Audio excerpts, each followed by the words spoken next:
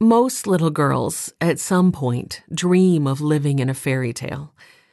The big surprise when we grow up is not that the fairy tale was a myth, but that it's far more dangerous than we thought. We do live in a fairy tale, but it often seems as if both the dragon and the wicked witch are winning.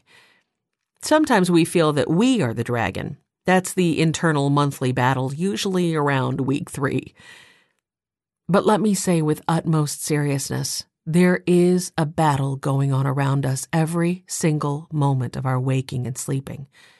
The external landscape that we share is in the midst of a battle not only between good and evil, but between life and death. Things are not what they were meant to be. East of Eden, we have kept moving east and come all the way around, finding the garden utterly lost and cruelly unrecognizable.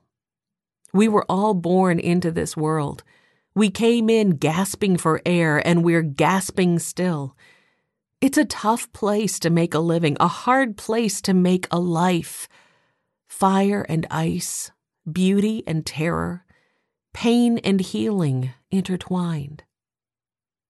The good news is that life wins out.